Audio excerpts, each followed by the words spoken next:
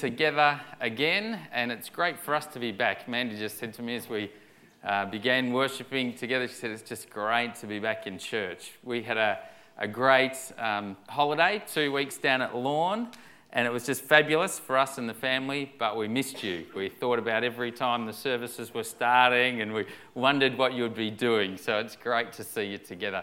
Isn't it exciting with the seats rearranged for multiple services and to be back together? Things are starting again, and it's wonderful to be together. A lot of things are starting up right now, and this week, if you've got kids, you would have been putting them back into school and starting up again. And today, Kids Church starts again. So what you'll notice as you look in your news sheet is that part of our duty of care, we want to care in every way we can for your kids and for you to know where they are and that they're safe and being looked after, is that you need to now sign kids in as you arrive and sign them in as you pick them up as well. And every kids program, sign kids out as you pick them up. Every program of kids ministry will be needing that so that we can ensure that we're caring for your kids in the best possible way. So the one thing we'd ask you is just today, as the service finishes, if you have kids in Kids Church Ministries, just be prompt, if you can, to go and get your kids and sign them out and bring them back, and that would be great. Playgroup starts tomorrow. Youth United starts this Friday night, which is exciting. Breathe starting this Friday. There are a lot of things that are beginning, and we're very excited about that. You know, one of the joys in this last week that I've had was coming back from holidays, refreshed and excited for the year, and we arrived late Sunday afternoon, and we came back and I came straight to the prayer focus week, which started with a whole night of prayer right through Sunday night. And I just got to say, it was a wonderful night. All through the night, your church was at prayer. And every morning from Monday till Thursday this week, and every night from Monday till Wednesday night, so morning and night sessions right up till Thursday morning, we've been praying together. And it's been so exciting and so encouraging. And I think just all those 18 sessions that we've had together, which have been almost all of them an hour long, our church has been devoted to prayer. And we've been laying everything before God and saying, God, 2007, we want it to be yours. We want to surrender to you. We want you to fill us. We want you to empower us and lead us into all that you're doing. And I just got to say, I'm excited about what happened this week. I'm proud of our church, and I'm looking forward to all that God's going to do in answering prayers. So to everyone who led those 18 sessions, thank you. To everybody who came and prayed, thank you. And I just think now as we look to see what God would do as we continue to pray right through the year, I'm excited that we've started this year like that. One of the prayers that we prayed for during the week was a planning weekend that has just occurred this weekend. And one of the real answers to prayer, I think, was how this weekend went. We had a planning retreat for the pastors and the staff and the deacons this weekend. We went to Latrobe at Beechworth, and over the weekend together we really sought to see, you know, what God might be saying to us as a church, what God might be saying to us to prioritise this year. What would be the two main priorities that he would be wanting us as a church to focus on this year? And it was hard work, as you'll see. Some of us didn't last all the time. Alan Cummins was a bit bushed by it all, but he did. It was great. It was a tiring weekend, that's for sure, for us. But there was a real sense that all of us who were there, we really sensed that God's really led us in a unified way and really spoke to us in a way where we came away feeling very united as a pastoral team, as staff and as deacons, and a real confidence that what we sensed, the two priorities for the year were not our own, but were ones that we feel God's given us. And here's what they are. The two kind of goals that we felt God was leading us to for this year, for 2007, were to have every person at Wodonga District Baptist Church growing in spiritual maturity in Christ. we talked about that as our first goal, that at the end of the year 2007, that we would look back and say, we have done everything we can to help you and I grow to spiritual maturity in Christ. We looked at different ways that we can do that, and we'll share those with you in future times. But that was our first goal. And the second goal was to connect every believer into the church so that we can create a greater sense of identity and belonging. As a church, we want each of us to feel like we're an important part of this church and that we belong here and that this is our home. We want this to be a place that is not so big or busy, or that you feel like you don't have a place and a part of this church family. So the first goal, that every person at Wodonga Baptist Church grow in spiritual maturity in Christ. And the second one, to connect every believer into the church so that we create a greater sense of identity and belonging. We're excited. Do you think that sounds like a good idea? We'll be sharing more with that in future times. I must say that there was an overwhelming sense of unity and togetherness and excitement. Also, just want to let you know that by another announcement is that Bible College students are heading off and starting this week as well. And I'm not sure if any are here today. Abram Gunn and Karis Pryor, they're going down to Bible College of Victoria starting new courses this year. And Fraser Bremner's returning. He went back last week. And Mason Taylor is continuing his second year of studies by correspondence all at the Bible College of Victoria. And this week, Gail Hill and Mary Miles, they went down to Melbourne and did an intensive week of study in Christian counselling studies. And it's just been great to see Gail excited and coming back, and to hear how her and Mary love that time. It's great to see our people in our church really growing in wanting to learn more about God and His Word and how they can serve Him. And I think it's been wonderful to think about the future implications for our church of people preparing for Christian ministry. So could you encourage them and pray for them in this year? That would be great. Also, we want to let you know today that in your news sheet, you'll notice that we're beginning a real significant step in our church's journey. Many of the significant times when we've looked to God and cried out to Him has been when we've taken a step of faith for the future prayerfully, and it has been making space available for growth to happen. And in just 4 weeks' time, Sunday the 25th of February, we would love if each of us came together to church and bringing with us a special free will gift, one-off gift that we would give to God towards building extensions. Now, we've been praying and planning this for many years now together as a church. And it's come now to the time when we have the approvals have gone through, everything's ready to go. As a church, we've agreed this is the next step. And now it's come for us to come together and seek God. You individually in your own homes, and together, husbands and wives, or you and your family. And to say, God, what are you saying to us as what we can give for a special one-off free will offering? We're taking a step out in faith and we're saying, God, what are you saying? What do you want to do? There's many benefits to the church extensions. Just a number of them. You'll notice that kids, if you have little kids, the little kids have to go over to the church office, and they have little kids operating in there.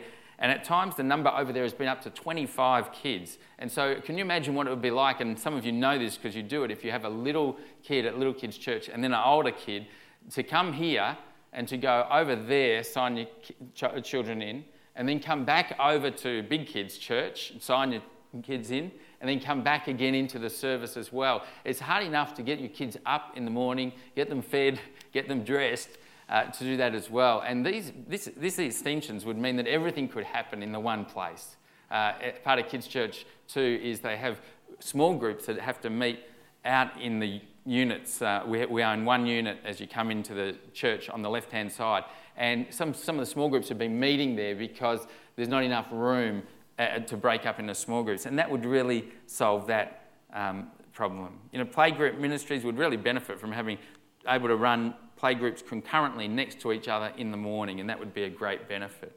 I think all our kids' ministries would benefit from the growth and this will enable. Our kids' ministries are reaching out to the church in so many ways. CRE, Kids with Courage, playgroups, and Kids Church are all ministries that are reaching out to people in the community. We expect them to grow. And these steps are really taking steps of faith to say we need to have this building able to cope with what we're looking forward to in the future.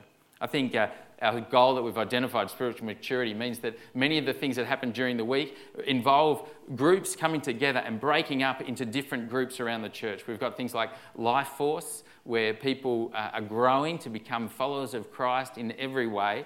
And they often take up many different rooms. We've got Breathe that have women coming and have Bible studies, and they need rooms for the various groups and for the kids to be looked after as well.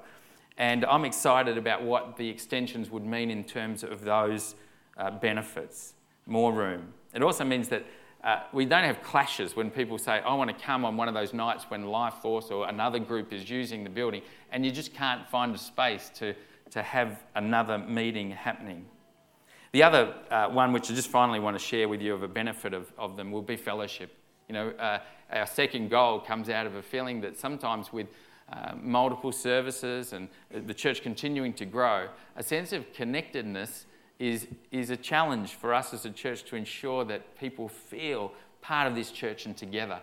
And one of the exciting things about the church extension is that we'll have a coffee and tea area at the back as you come in on the right-hand side, where you'll be able to continue to meet and talk with people while the second service begins. And if you're in the second service, you can go and stay there and have coffee and tea as well. It's a real way for fellowship to take place, for people to share and to talk and not feel like you have to move on quickly or to rush off. There are a few of the things that I think are so exciting about the church extension. So I'd love you to be thinking together, what can we give as a family? What can you give yourself to this? What do you feel God is saying to you to give at this time? You'll see that the figures that would be required to complete the building would be over $300,000. And the good news is that we already have a large portion of that saved, and that's all in the news sheet as well. So would you pray this week and pray in the coming 4 weeks as we look forward to what God might do? I want to also share with you that we just are a church that is helping so many people so widely who find themselves in difficult positions. And often people find that they are in desperate need, many people from within our own church family. And what we have is a budgeted amount that we put aside each year for people who are going through specific crises. And we have these funds available, and we've come to a point already where those funds have been exhausted. And we thought that it might be just great for you today to have the opportunity just to give. We know many of you have not been prepared or not even known about this, so please don't feel concerned if you haven't come prepared. But we would just love it today if you could consider giving over and above your regular tithe and offerings so that we can just top up that emergency fund so that people can be helped who have needs at the moment and need to be met. So we often link that with our communion service, and today we'll be taking up a second offering. It rarely happens, but we're going to be doing that. And we just want to say, if you feel that God's saying, you're able to give to that, well, we'd ask you to do that. Right now, Mandy's going to come and share just a little bit about what Breathe, some things you need to know about Breathe.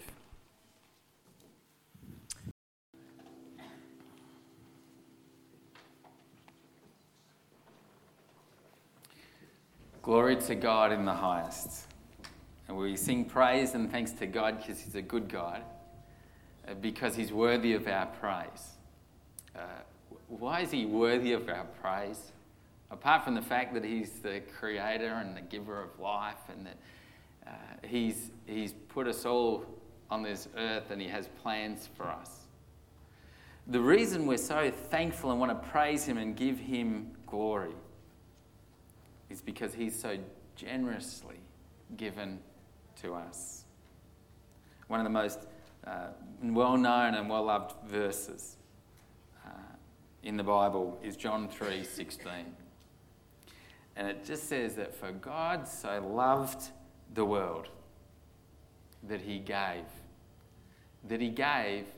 his only Son, his one and only Son, that whoever believes in him shall not perish, but have eternal life.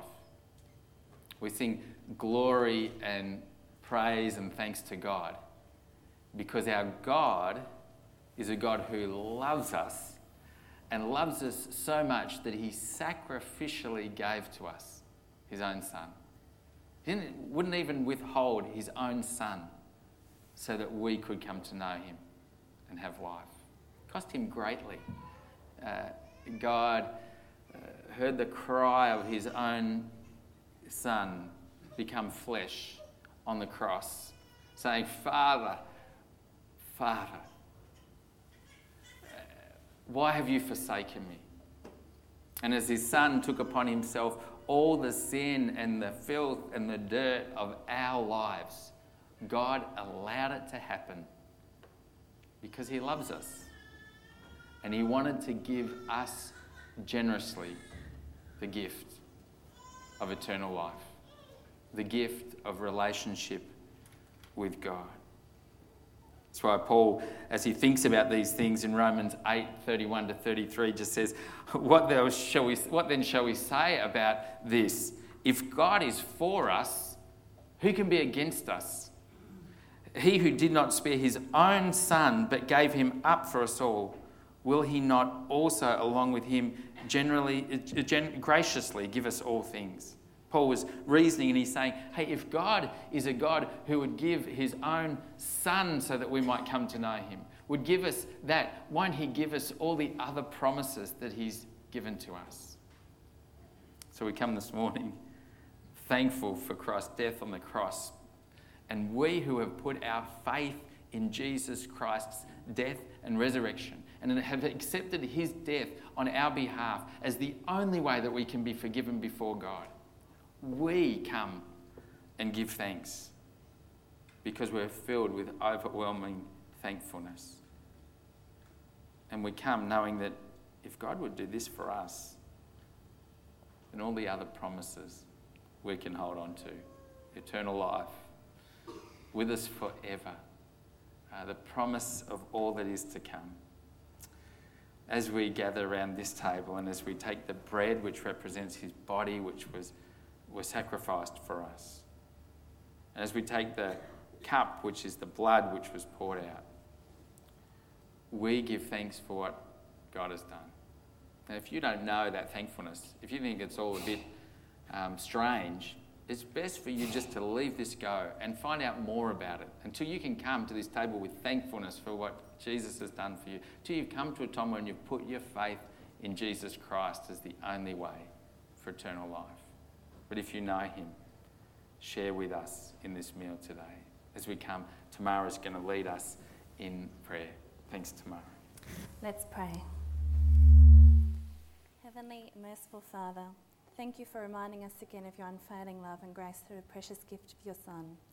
Remember and confess that although we love you and long to do what is pleasing and right, instead we follow our own desires and do what we want rather than obeying you. But your word continues to give us hope when you tell us that we're made right again when we trust in Jesus Christ to take away our sins, and that we can all be saved this way no matter who we are and what we've done. For though we've sinned and fallen short of your glorious standard, you've declared us not guilty and graciously freed us by taking away our sins through Jesus' death on the cross. Lord Jesus, we thank you for laying down your life for us, for each one of us, and freeing us from our sins. As we eat this bread and drink this cup, we come before you now with a deep sense of gratitude and overwhelming thankfulness for what you've given for each one of us, even though we're so undeserving of your gracious favour. We humbly thank you, Jesus, and ask you to renew our hearts and minds again. We pray these things in your precious name. Amen. Amen. Well, this morning I want to just begin a series over the next 4 weeks talking about giving ourselves to God, dedicating ourselves to Him. Towards the end of our holiday that we've just been on, we asked the kids, we said, what was the favourite day that you had in the whole time we were away? And, we thought they'd say things like the strawberry farm. We went and picked strawberries together at a farm near Lorne. We thought they'd say watching the tennis, or something on the TV. But they actually picked Friday of last week. And when we asked them why that was, there was a few reasons, but one came out really strong. It was a great day. The weather was really good. And so we all got to be on the beach and spend a lot of time there together. And normally at this time of year, it's warm here, but in Lorne, it's not. It's exposed and the wind is there. And when your kids are young, going in, it's okay when you're going in the deep water, but when you're with them in the shallows and they're on the boogie boards, you get wet and you just stand freezing for the rest of the time while they're in the water keeping warmer. You know what I mean? So I resisted as much as I could, body board, what are they called, honey? Boogie boarding with them as much as I could, and I stuck to just making sandcastles with them. But on this day, it was just hot enough for me to jump in and do as much as I could with them. So I spent a lot of time with them. And then Mandy too went, boogie boarding as well with them. But then at the end of the day was the thing that clinched the day for them. We were hungry, and we had, tea planned. Mandy had, something really not bad, was it? I think it was pumpkin soup or something like that. As we were walking back, Mandy said to the kids and to me, she said, why don't we just get hot chips? And the kids just went, wow. If you've ever been to Lorne, there's this fish and chip shop called the Salty Dog. And it's just a beautiful fish and chip shop. And we got ourselves a little bit of sauce and we sat there in our bathers in a little streak of sun, gathering around this box of chips, and we just ate them right up. It was a kind of generous act by a loving wife for the family. And the kids thought it was the best day in the whole 2 weeks that we had because of that. I just reckon when people are generous, it impacts people. And when it flows out of our love for the people that we're giving to, it makes us just filled with joy and thankfulness. And our kids really demonstrated that in that way. I wonder whether you can remember when people gave something to you generously.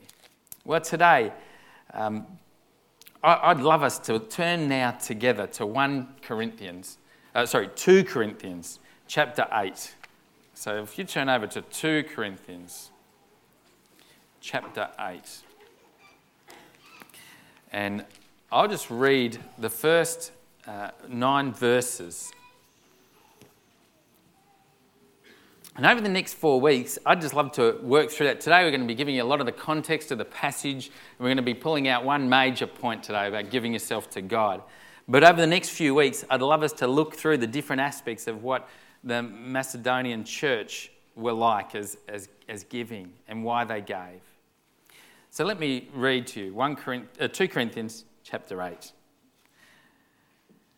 Now I want to tell you, dear brothers and sisters, what God in his kindness has done for the churches in Macedonia. Though they have been going through much trouble and hard times, their wonderful joy and deep poverty have overflowed in rich generosity. For I can testify that they gave not only what they could afford, but far more. And they did it of their own free will. They begged us again and again for the gracious privilege of sharing in the gift for the Christians in Jerusalem. Best of all, they went beyond our highest hopes, for their first action was to dedicate themselves to the Lord and to us for whatever directions God might give them. So we urge Titus, who encouraged your giving in the first place, to return to you to encourage you to complete your share in this ministry of giving. Since you excel in so many ways, you have so much faith, such gifted speakers, such knowledge, such enthusiasm, and such love for us. Now I want you to excel also in this gracious ministry of giving. I'm not saying you must do it, even though the other churches are eager to do it. This is one way to prove your love is real. You know how full of love and kindness our Lord Jesus Christ was. Though he was very rich, yet for our sakes he became poor, so that by his poverty he could make you rich. This morning, I want us to look at this passage together. And I want you to note there, it says in verse 8, since you excel in every way, verse 7, it says, since you excel in so many ways, you have so much faith, such gifted speeches, such knowledge, such enthusiasm, and such love for us. Now I want you to excel in this gracious ministry of giving. Yeah, Paul wrote this letter to the church in Corinth. He wrote to them. And the church in Corinth had a lot of problems. You'll remember in 1 Corinthians, Paul addressed with strong words towards people who were falling into line under different leaders. You know, some say, I follow Apollos, some say, I follow Paul. And it looks like there were factions that were forming within the church in Corinth. Perhaps you remember that there were problems of sexual immorality within the church. There were also times of greediness where people came to the communion table and started just eating so much that some went without, while others drank so much that they were getting drunk. So there was real greed going on and a lack of care in many ways. There were lots of problems. But Paul says to them, you have so much faith, such gifted speakers, such knowledge, such enthusiasm, and such love for us. So while there were problems, Paul encouraged them that they were doing a lot of good things too, a lot of things right. In faith, they had a strong faith in God. In knowledge, they had a deep knowledge of the Scriptures. They had such enthusiasm. They were full of zeal and full of passion as they served God. And their love, Paul says, was obvious. I think what Paul was saying to the church in Corinth might have some good parallels for us as a church in Wodonga, because I think over the years our church has had its fair share of problems, hasn't it? We're not a perfect church, and there has been times in our past where we could identify that, hey, like the church in Corinth, we've had times where there has been problems. But we've also got the traits that Paul was talking about in the church in Corinth. Paul would probably look at our church today and he would say to us that we were strong in faith in God. I think we've grown in our faith over the many years that this church has existed. We're more than 50 years old, did you know? The church began here in Wodonga, and it was a small country church. About 25 years later, there was a small, solid group of members which moved to the growing part of Wodonga West, and they began to call that part of the city their home. And this group was marked with great faith. They prayed for people to come to know Jesus. And they held some evangelistic crusades. There's one week in particular where the Reverend George Williams came along and they made a list of people who they were praying for. And by the end of the week of crusades and messages, everyone on the list had come to know Jesus. There was a time when this church moved from the little home into the school. What a great step of faith. They moved out into the Wodonga High School and started meeting there. It was at that time when they were really in desperate need of more people, and God laid it on their hearts to pray. They prayed for 3 families, and God answered that prayer by providing 3 families that arrived at the church. They had great faith. They took steps of faith later when they moved from the high school to the building that we're sitting in now. And this building is completely debt-free in every way. They built much bigger than was the current size of the congregation, and they gave with faith. And now this building, our unit, our church office, all paid off debt-free. I'm thankful to that earlier generation of people that have been right through our church. And today we have a church of great faith. And I think Paul would look at us and say, hey, church, you're a church that is strong in faith. And secondly, Paul might look at us and say, he said, you have much faith. He says, such gifted speakers or such knowledge. You have a lot of knowledge. I think Paul would look at us and say, as a church, we've got a lot of knowledge of the Scripture. This church has been now in Wodonga for 50 plus years. And some of you have been part of this church for 10 years, 20 years, maybe 30 years. And if you have 52 weeks in a year, and perhaps you miss probably 2 weeks in a year, which most people would miss, I hope, maybe only 2. We want to be regular, and if we assume that over 52 weeks we miss 2, that would mean that through a whole year, if you came every week, you'd hear 50 messages in a year. And in 10 years, that would be you'd hear 500 sermons. And if you came morning and night, that would mean you'd hear 1,000 sermons in 10 years. So some of you have heard plenty of messages regarding God's word. Many of you have heard and have a lot of knowledge that has come in over the time. I think about Alan Cummins. He was here in the early days. So that's 2,500 sermons over the 50 years. But he comes at night too, so that's 5,000 sermons. So it's no wonder he's looking so tired on that photo, hey? But he's heard so much of God's word, and people that have been coming to this church have been hearing the word of God and growing in faith. And Paul would look at us and say, wow, you have faith.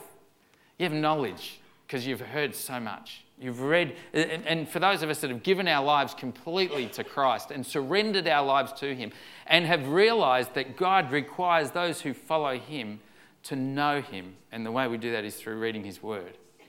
And those of you that have been transformed and have wrestled yourself into a daily quiet time out of the knowledge that you know God wants you to read his word every single day and pray to him, amen, then that means 365 days a year you've been in God's word.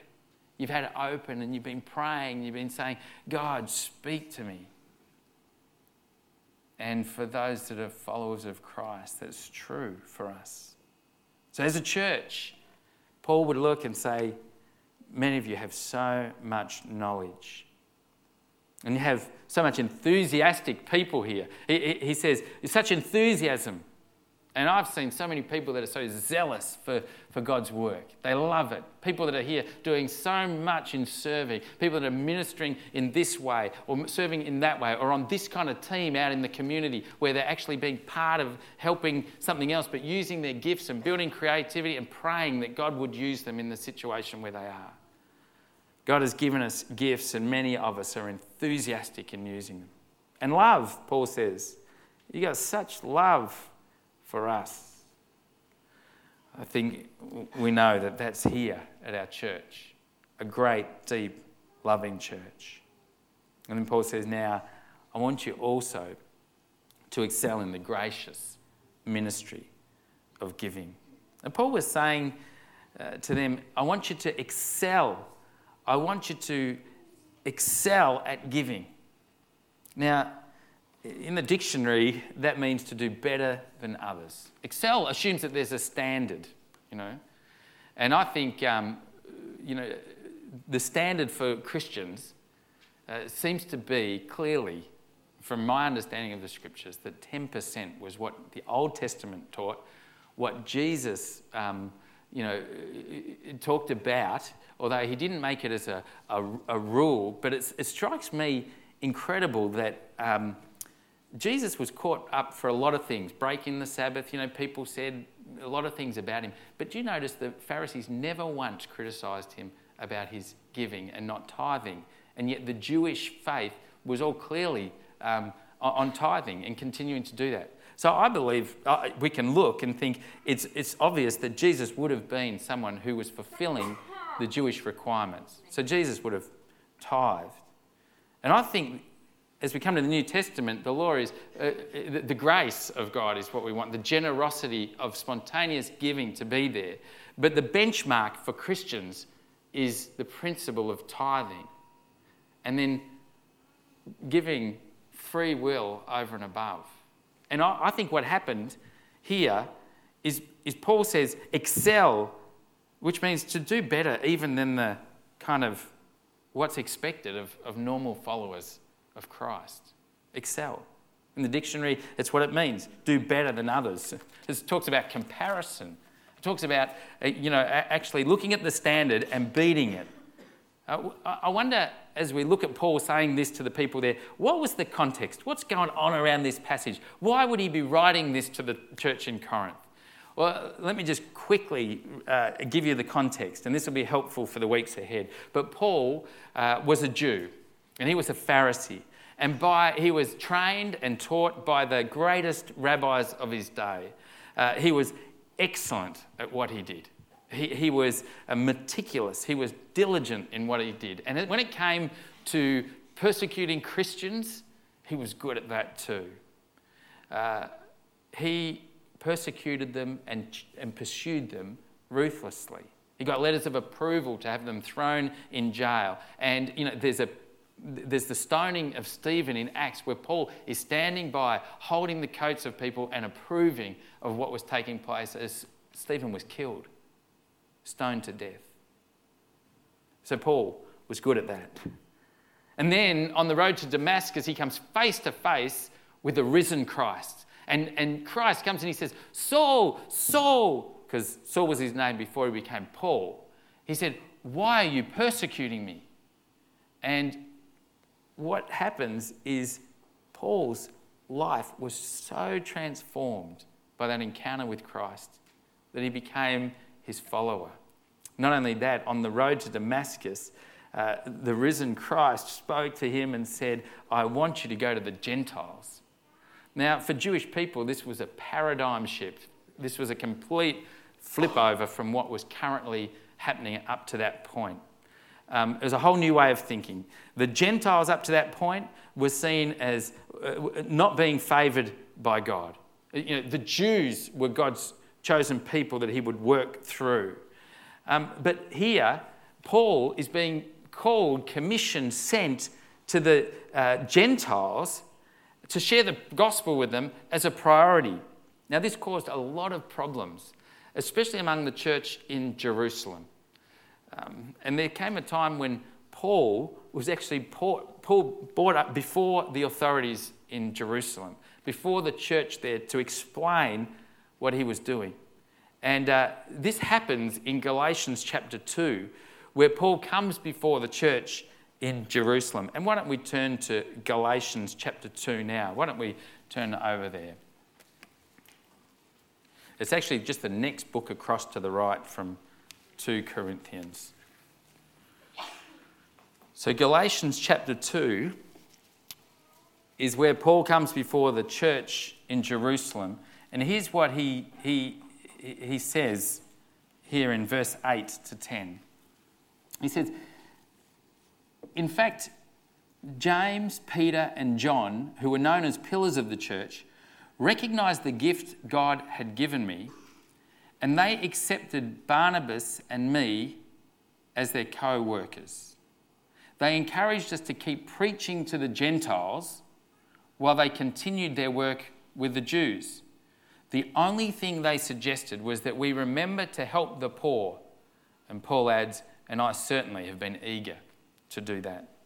So Paul goes back and he speaks to the heavies in Jerusalem, and they all agree with him after discussions. And they say, okay, Paul and Barnabas, it's okay. We understand now that God's called you. You can go and share the gospel with the Gentiles. While James and Peter and John, they will continue to give themselves to evangelizing or sharing the gospel with the Jewish people.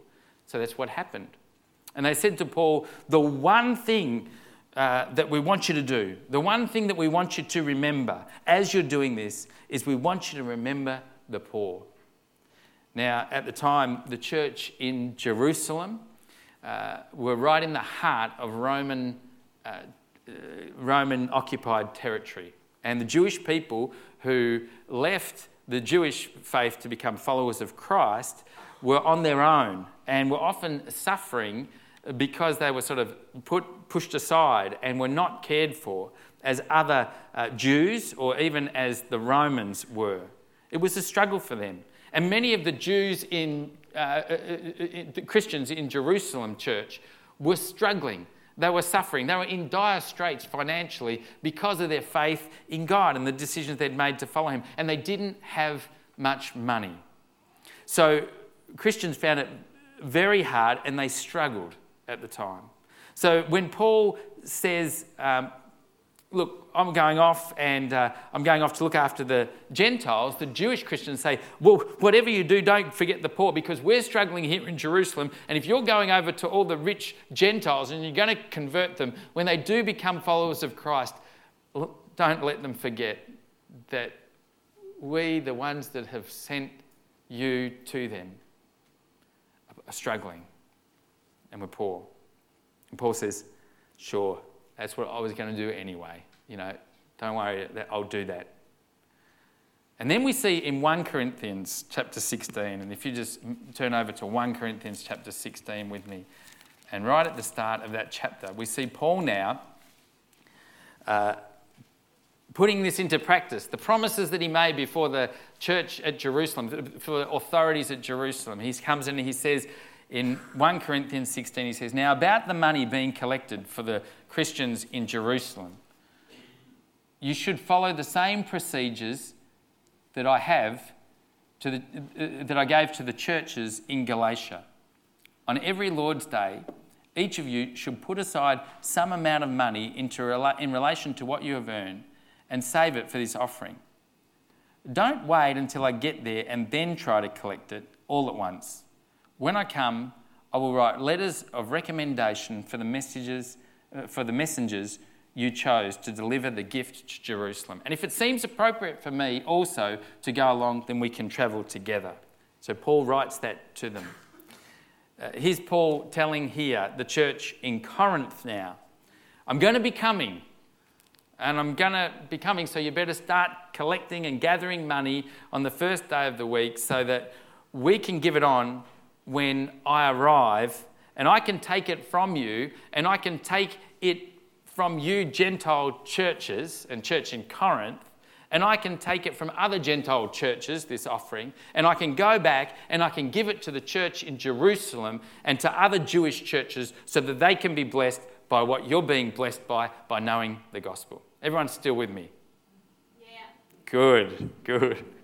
So why would Paul want to do this? Well, I think it's just two reasons that come straight to mind. The Gentiles had been blessed in Corinth by getting the gospel.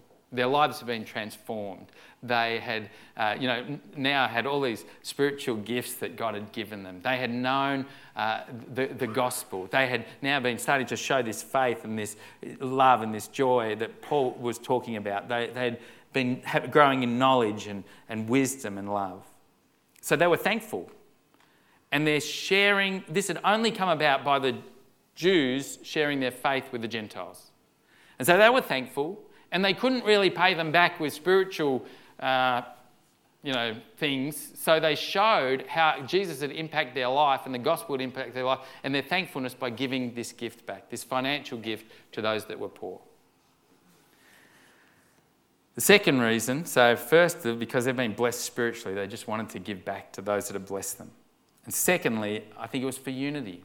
The Jews would have been God's chosen people, and why are these Gentiles coming in and hearing the gospel now and then going off, and this is not right, some of them would have been saying. But then those grumblers or murmurs who were saying, hang on, why are all these Gentile people getting the gospel when it should be for us? When they received this gift and saw the gracious generosity that came freely from the Gentile church, the Christians in Jerusalem would have given thanks to God and been blessed and said, isn't God doing incredible things? These people are excelling in giving. It would create incredible unity amongst the churches. So that's why Paul writes to Corinthians, and that's why he's been writing the whole letter, and he comes right up to chapter 8, and now he starts to talk specifically about the details he's encouraging the church in Corinth to actually do, what he's wanting them to do. He's saying, well, you know, what we talked about back in 1 Corinthians in my previous letter, now I want you to follow through on. Now I want you to give in the way that we discussed. Do what we were talking about. So, what was Paul going to use to encourage them to give? I think as we look at 2 Corinthians and chapter 8, and as we look at this passage in the remaining minutes, I want you to notice a few things that Paul does. He uses, as we talked about, excel in every way as a comparison. He talks about the Macedonian church. And he talks about how they had given and the way in which they had given so generously. And he encourages the church in Corinth to follow what they've done, to do what they've done. And I want you to notice how it starts. Now, I want to tell you, my dear brothers and sisters, what God has done what God in his kindness has done for the churches in Macedonia. And then he says how they've given so generously. He said, though they've been going through much trouble and hard times, their wonderful joy and deep poverty have overflown in rich generosity. For I can testify, they gave not only what they could afford, but much more. They were excelling in their giving when it came to generosity. So Paul explains that the church in Corinth, to them, what had happened in Macedonia, and it seems that the church in Macedonia were also a very poor church. They were struggling and they didn't have the funds available. They're going through tough times. Look what it says. They were going through much trouble and hard times. I can think of many people that are going through much trouble and hard times in our church. I mean, we come across people every day who are really struggling to make ends meet. And I know for you who are farmers and who are really continuing to feel, I want to keep trusting you all the time, God, for the future. But everything you have seems to be getting less and less. And I think some of these words here, like hard times and much trouble, could relate to our farmers. Some of you are looking for employment. Others of you are facing operations and surgery and constant bills associated with that. Much trouble. Much trouble. There's a lot of similarities to us, not only with the church in Corinth, but the church in Macedonia. And Paul says, but even in their troubles, their wonderful joy, what, joy in their troubles? No. Their wonderful joy in the gospel of Jesus Christ, and knowing that everything that they had was from him and everything belonged to him, and that he was at work in their lives. That's where joy comes from. Joy is the fruit of the Spirit. And if you have joy in your life, it's flowing from having a genuine relationship with God. God's Spirit at work in you. So these had wonderful joy in the midst of their deep poverty, and that overflowed into rich generosity. Paul says, I can testify that they not only gave what they could afford, but so much more. Wow. That's incredible. It's a challenge to us, because the first thing that we tend to do when we're in hard times is to say, I can't afford to give. I can't afford to give extra than my tithe. And then some people say, well, I can't even afford my tithe. And we start to say to God, we know better than you about what you want us to give. And we find ourselves getting into more and more difficulty. And our joy goes. And our worries cause us to stop worshipping. These people had joy that came from their relationship with God, and they excelled in giving. Secondly, they gave joyfully to God, and it comes out there so clearly. And this is what Paul says in 2 Corinthians 9:7, that God loves a person who gives cheerfully. They found delight in giving. And this showed that they not only gave joyfully, but they gave freely. They did it out of their own free will. No one was forcing them. Paul wasn't having to twist their arm or say, come on, what are you doing? They gave freely. Look what it says in verses 3-5. They did it out of their own free will. Look at what they did, this Macedonian church, this poor, troubled, struggling church. They begged us again and again for the gracious privilege of sharing in the gift of the Christians in Jerusalem. They would have been, if they were available, text messaging Paul, emailing him, saying, when can we give? When can we give? Give us the opportunity. Please, let us give. We don't want to miss out on the joy and the opportunity to give. And Paul says, best of all, they went beyond our highest hopes. The church was incredible. Paul reinforced that the way they gave was right, freely, when he said in 2 Corinthians 9:7, don't give reluctantly or in response to pressure. You know, I just got to let you know that I, as your pastor, never want you to feel that you're being pressured into giving in any way. I only do everything I can right through our ministry together as his church to ensure that that happens, that you're not feeling that. And the other thing that I want you to know is that if you're feeling reluctant to give, then pray that God would give you the feeling that I'm able to freely give to God. And do a heart check. Check what he's saying to you, because he wants us to give freely to him. And then finally, the key to this whole passage that makes it possible is the reason this Macedonian church was so able to excel and to blow over all the expectations of what Paul had thought is found in verse 5. Best of all, they went beyond our highest hopes, for their first action was to dedicate themselves to the Lord and to us for whatever direction God might give them. This is the real issue when it comes to giving to God. You can't give to God financially. You can't give to God your time. You can't give to God your prayer if you haven't given your whole self to him.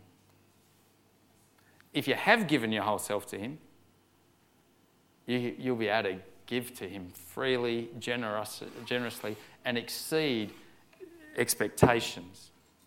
If God owns me, he owns my wallet.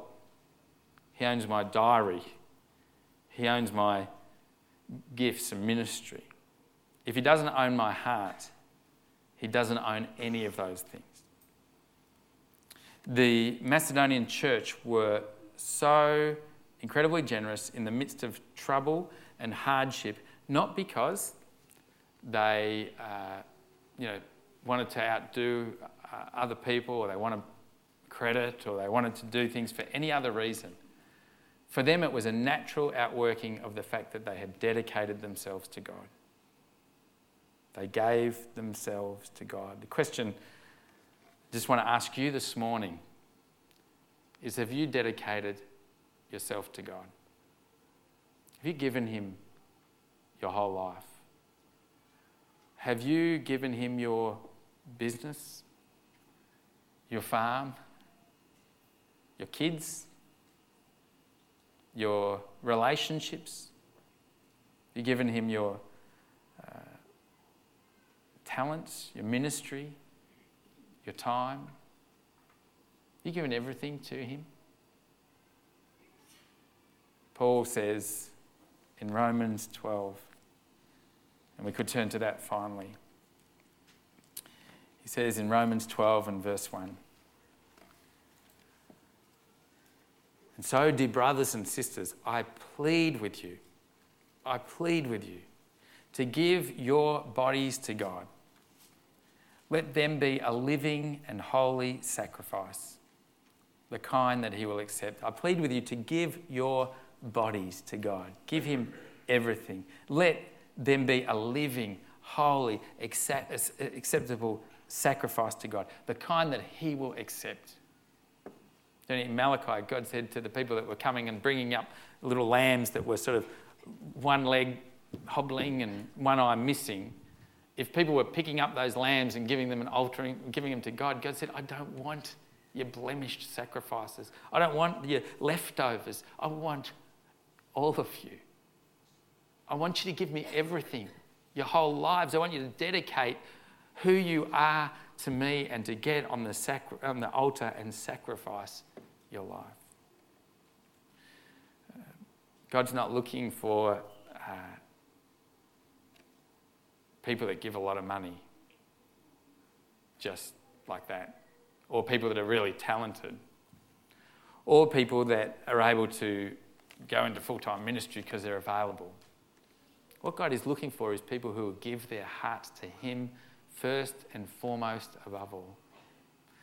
I just want to challenge you that if you have never done that, there's no better time to do that now, and there's no better time to make that decision for the God who loves you and put you here and put you as part of this church and gave you all that you have now and wants to give you so much more. The start of giving generously, of living a generous life, is surrendering everything you have to him, the one who made you, the one who owns everything and has put you as a steward in his place. Let's pray together.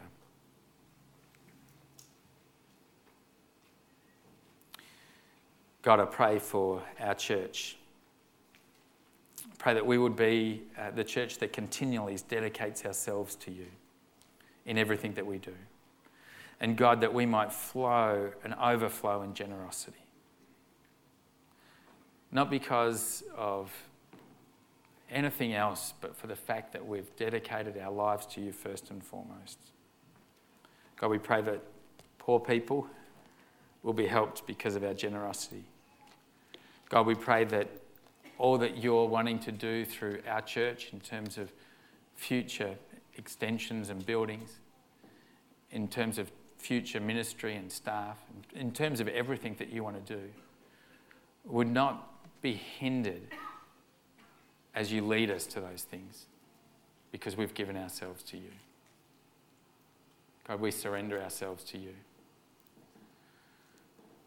God, I pray right now for those that have never given their lives to you, those who are afraid at this time, those who fear, those who know that it's self-centeredness that's stopping them from surrendering their lives to you. And I ask, God, that you would be challenging them and speaking to them. If that's you right now, maybe you just want to say, God, I want to do this. I want to give my life to you.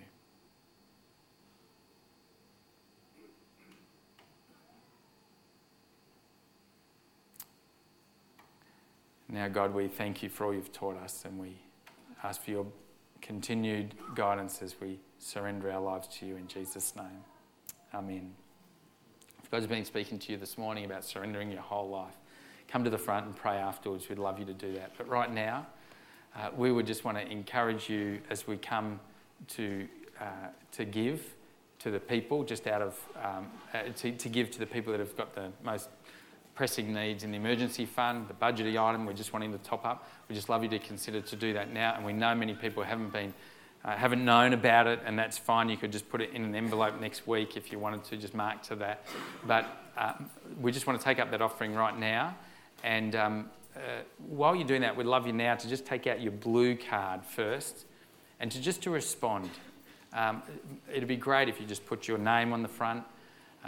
It would be great if you could respond to what you think God's saying to you this morning. Is he asking you to surrender an area? And maybe you need prayer for that. Maybe you're wanting to make the decision this morning to become his follower. Maybe you're not sure and you want to talk more about that. If you just ticked, I'd like more information about how to settle the issue of if I was to die, whether I go to heaven. We'd love to talk to you about that. We'd love to chat with you. So why don't you just respond in these next few moments as we prepare to give. Let's fill in those cards.